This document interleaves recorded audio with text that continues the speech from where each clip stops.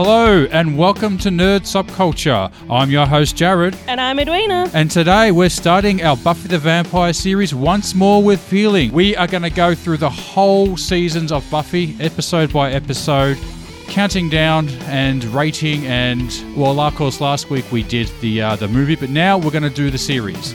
Yes, so I am a huge Buffy the Vampire Slayer fan.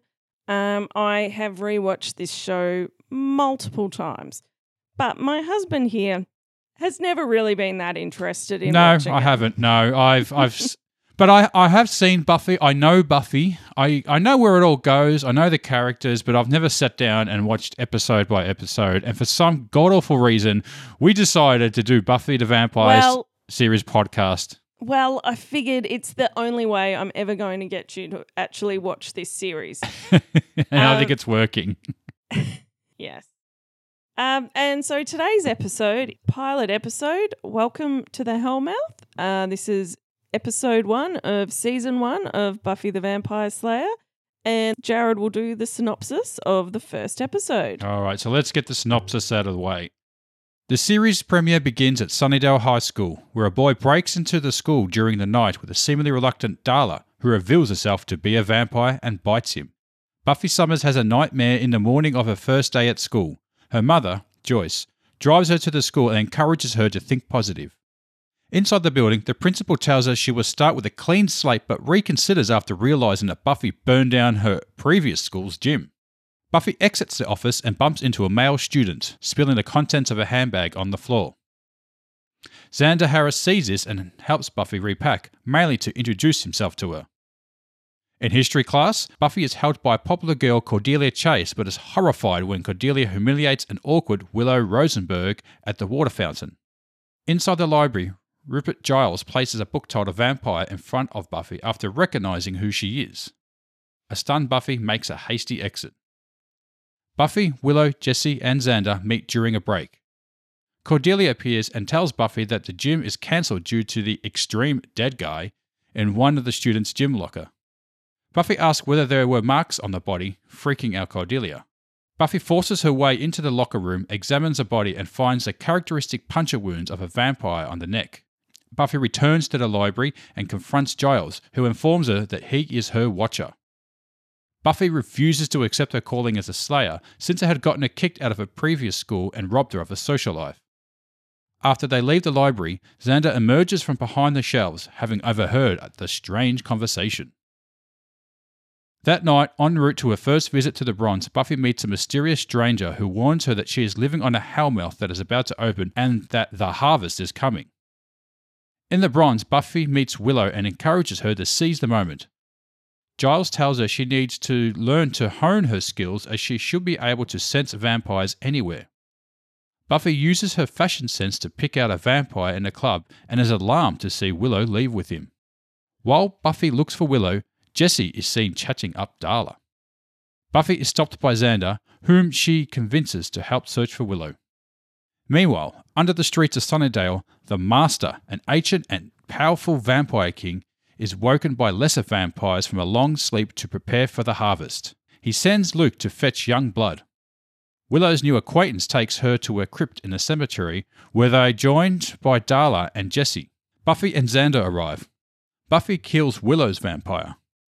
Xander and Willow help the weakened Jesse and flee. Luke surprises Buffy from behind, throws her in a stone coffin, and is about to move in for the kill. To be continued. Okay, so Eddie, what do we say about this episode?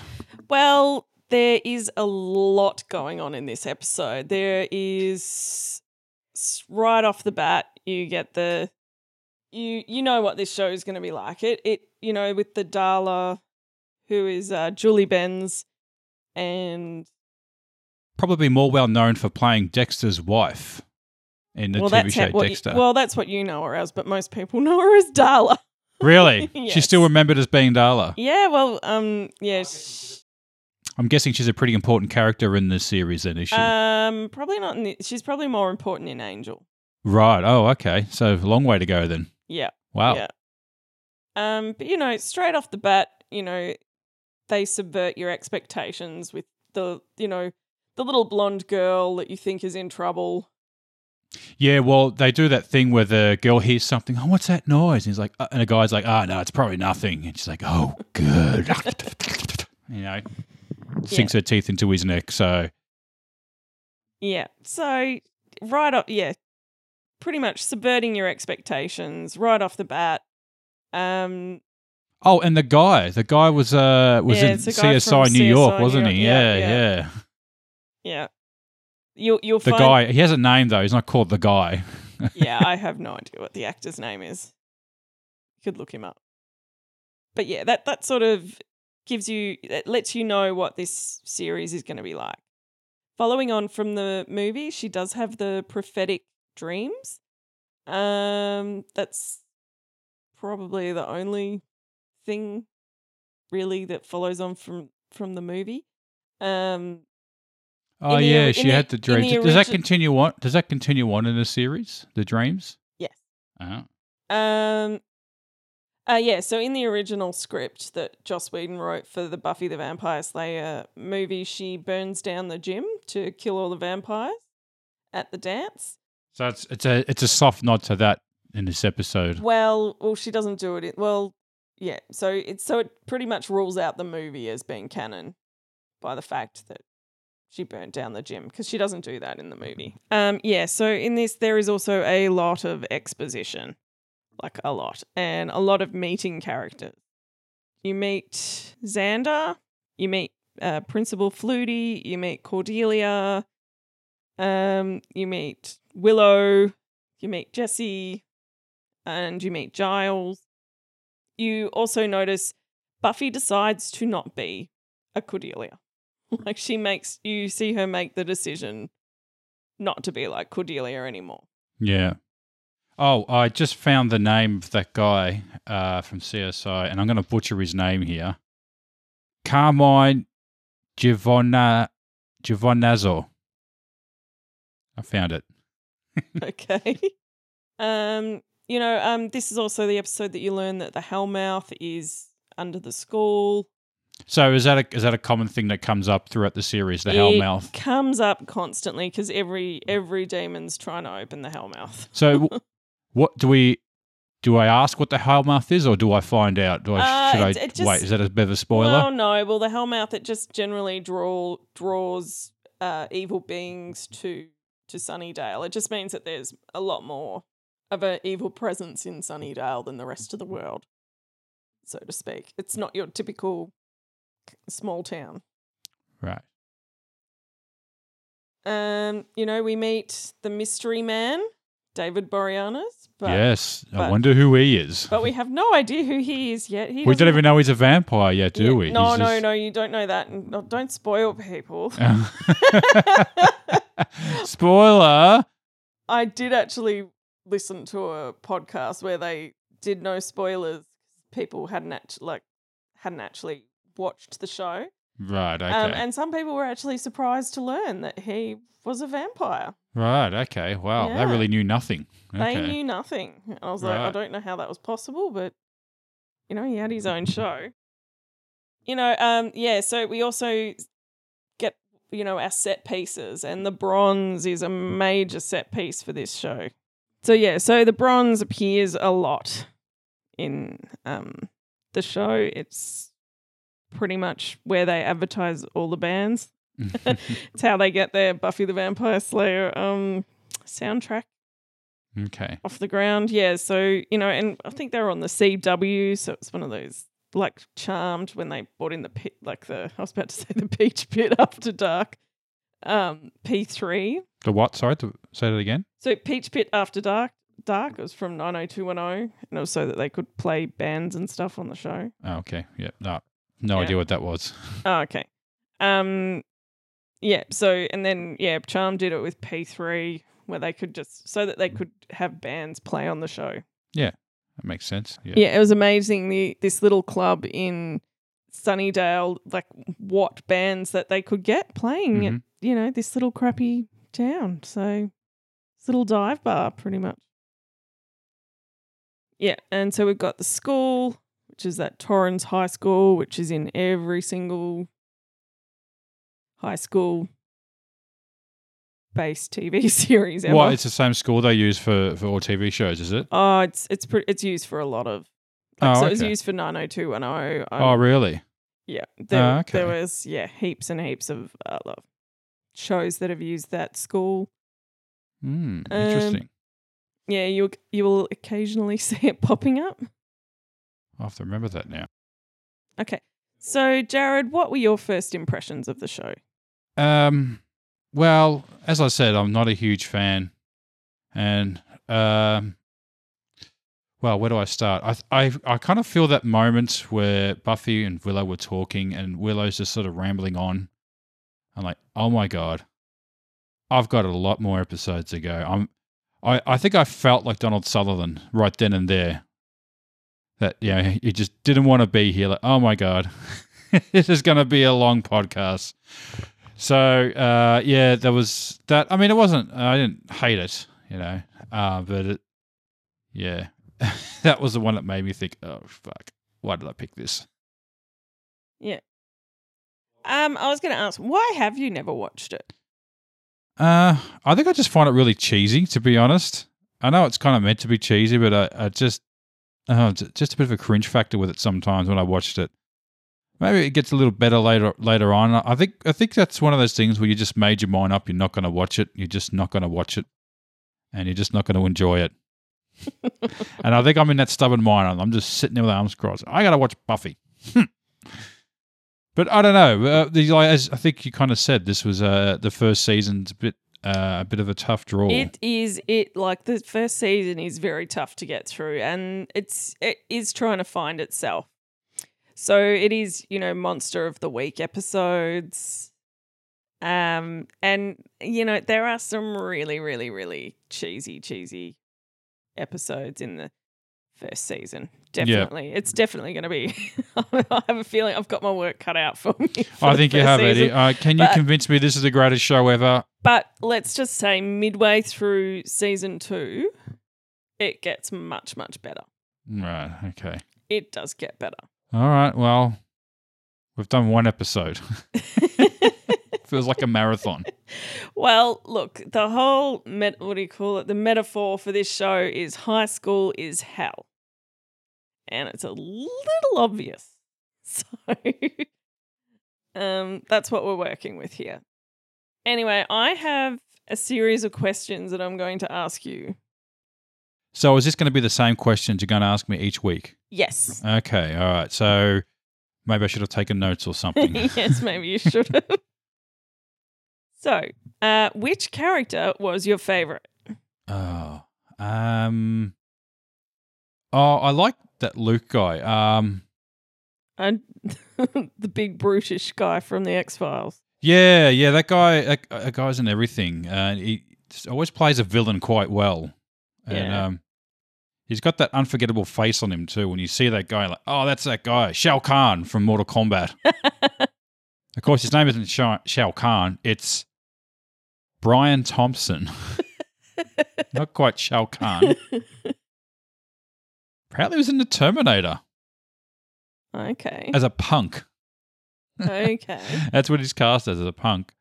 Obviously the hitman from, or the body, was he a hitman or a bounty hunter sort of creature guy from X-Files? Alien bounty hunter is what he's cast as. I thought he was a super soldier. Alien bounty hunter. Bounty hunter. That's what they've cast him as. Oh yeah, goes around stabbing people in the back of the neck. Oh, he did a voice in Soldier of Fortune, the video game. Soldier of Fortune 1, that is. Did he do Soldier of Fortune 2? No, it doesn't look like it. So you found him to be a bit of a menacing character in this, or? Yeah, I mean, it's kind of funny. You have the villain who's just kind of standing there pontificating everything, but he's actually getting his hands dirty and running around and beating the shit out of women. Or slayers to be precise. But Okay. Which character are you hating? Oh god, this is such an easy question. Willow. Oh my god, I can't stand Willow. It's probably the one thing that put me off watching the show was her fumbling and mumbling and insecurity. Is like, I just can't stand that character trope in TV shows or movies. I find it annoying. It's like, oh, you're the nervous, awkward person who talks too much and then rambles on. And as I said before, that moment when her and Buffy are in the club and she's rambling on, it's that epiphany moment. I'm like, my God, what have I put myself into? Well, there goes all of our listeners. Yeah. Even though we probably don't have that many listeners, they all just left. Yeah. They all just stopped listening. We got 2 listeners? All of our listeners just went, well, that's it. No, not dealing with this. They're just he's wrong, and I'm going to unsubscribe and not listen to this podcast anymore. Yeah, Willow's one of my favorites. As you know, we have a dog named Willow, by the way. Yes. Where is she? As she is actually my favorite character. What was the most memorable fight scene? I guess the fight scene between Buffy and Luke in the crypt. Okay, yeah. Was probably the most memorable, I guess. Yeah. I know it wasn't that fantastic, but it's the one I remember the most, I think. Yeah, I actually like the one between Buffy and Angel where she's like doing the handstand in the alleyway. Oh, okay. Yeah. Showing off her gymnastics. Yes. Does she do that a lot? No, I don't think you see her do That's that ever again. You never see her do that ever again. That was almost a bit of a play on the film as well, because she was doing a lot of gymnastics in that as well. Yeah. She's doing a bit of the backflips and stuff. Yeah. Who steals the episode? Oh, it's got to be Luke. Brian Johnson, was it? Thompson. Brian Thompson. Yeah, and I think the lore of this with the vampires in this is that the older the vampire is, they keep their bumpy face. Oh yeah, he had his bumpy face the whole time. I noticed that. Yeah. Okay. Actually, I didn't notice that because he's got such an ugly mug. He's got such a weird looking face. He's got makeup on. It is weird. Like he also didn't have that thing. Like a lot of the vampires struggled to talk through the vampire teeth, so you hear them lisp quite a lot. Mm.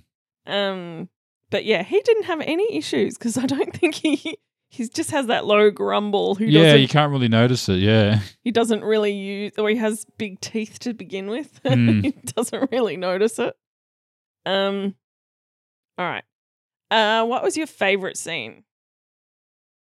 Oh, I guess the opening scene was probably my favorite scene. The subverting your expectations. The guy not being the perpetrator and the woman being the perpetrator in that instance. That got me a little bit. Normally the couple gets... Well, yeah, or both the couple get killed by something. The couple gets killed by something. But you'd never suspect the girl was going to be the perpetrator. Yeah, the monster. The monster. Least favourite scene? I guess it's that same one again, Buffy and Willow. Seize the day. Seize the day, Seize the day. Yes. And when I talk to boys and I babble and I can't get words out and then it turns into soup. And I think guys like girls who can talk. All right, okay. I know we're doing a podcast, but if we're doing a video, you could see me rolling my eyes right now. I just don't get it. I don't find the appeal. I don't find it funny. I just sit there and roll my eyes. I'm like, just shut up. She's so sweet, though. Of course she's sweet, but I just don't want that character in a show. All right, I just can't stand it. People aren't like that. Okay. Ugh. All right. And what would have been your favorite quote? My favorite quotes. My favorite quote would probably have to be the Cordelia extreme dead guy in the locker room. In the locker. Yeah. Oh, in the locker, yeah. Because it was an extreme dead guy. As opposed to a regular dead guy. Actually. Because you can handle those, but extreme dead guy, I'm out of here. Actually, my favorite quote is also a Cordelia one, and it's when Buffy goes, attacks her in the bronze. And she's just like, what's your childhood trauma? What's your childhood trauma? I can't quite do it with that sneering Cordelia voice. Yeah, she's very sneering in this, isn't she? Oh, yeah. She's very... I actually like Cordelia more than Buffy. Can I say that? Yeah. Cordelia is also a fan favorite. She's like they play her out to be the bully, the bad what do you call it? The mean girl. So she's the mean girl in the first season. Yeah. But yeah, she does get she's one of the characters that has the most amazing character development in the entire series. Well, she starts off really vain and full of herself, but then becomes basically a completely different character in the end, I'm guessing. She becomes like Buffy, where she kind of learns that there's a bit more to life than clothing. Clothing and shopping. Okay, and now what do you rate this episode out of 10? And it's got to be something from within the episode. Okay, so we haven't really picked anything yet, so I guess maybe stakes probably seem fitting. Fitting number to do.